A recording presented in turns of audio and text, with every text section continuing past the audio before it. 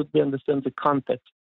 Chile just had a referendum about a new constitution in which the proposed constitution backed by the government has been rejected by a vast majority of 62 to 38%. And Chile is struggling with a lot of domestic problems, migration. Consider about 2 million of migrants from Venezuela, Colombia, and other Latin America countries. The situation of the president in the public opinion is very low. So, and he really believes in he is an anti-Israeli, the anti-Israeli guy. So he really believes that he has to display his position against Israel. So he did it. So this was more something for public image for his domestic audience in some way? Perhaps, but I really believe that he also wanted to express his view, and he is a vogue anti-Israeli guy. He really disliked Israel. He supports BDS. He promoted while he was in the Senate. He promoted legislation against Israel. So it is not something new. He also invited to his inauguration ceremony Jeremy Corbyn from the UK. This is the milieu of this guy, and it's understandable that he wants to display it in any occasion he has. And in this case, it just came in for him in the very good, well, it's not a good occasion, but he had the occasion to express his opinion against Israel, and he wanted also to improve his internal image, which has been damaged during the last weeks. Could this incident be an indication of general policy toward Israel in Chile-Israel relations, or this was a more isolated incident? Look, Chile was never a very friendly country towards Israel. It has, there are more friendly countries across the world to Israel than Chile.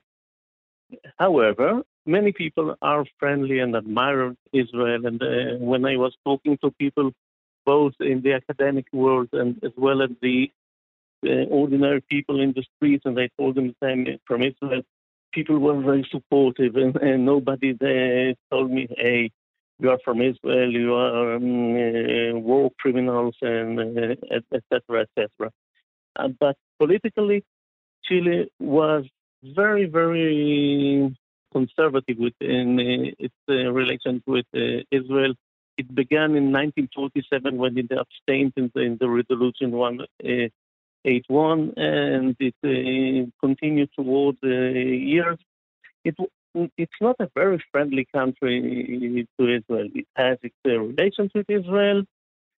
However, that's it. And Chile has also a very influential Palestinian community. Very often people say that this is the largest Palestinian community across the world outside the Middle East. I'm not sure about it. Nevertheless, it's a very influential community. And people like Boric like very much to be considered by them as friendly. So how would you say then is the nature of the relations between the two countries, and where would you see the relations going forward from this point? Well, I don't know. The relations are correct. Mostly are correct, no more than it, mostly no less than it. Well, during the war in Gaza in 2014, Chile called back its ambassador for consultations. But this was one of the lows of the relations between the countries. In normal circumstances, the relations are okay. They are correct, but no more than it. About the future, I'm not sure, but as long as President Boric is in office, I believe that the relations will not improve very much.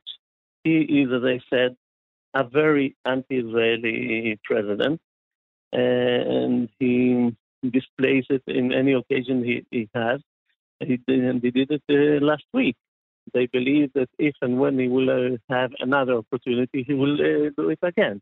How would you describe the main interests in their ties? Look, Chile is a very important player in Latin America. It is a part of the OECD. It is a rather strong economy. So Israel has some interest in Chile. However, it is a remote country, and I must say that Israel never displayed too much interest in what happens in South America.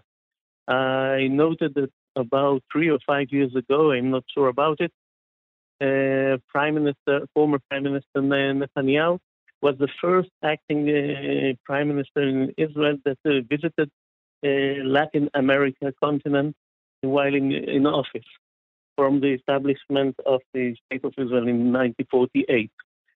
So, as I say, Latin America was not the highest priority of Israeli foreign policy, and therefore I don't believe that it will harm very much the relations between the two countries. However, here and there, I believe that some incidents will occur because President Boric is a very anti-Israeli president.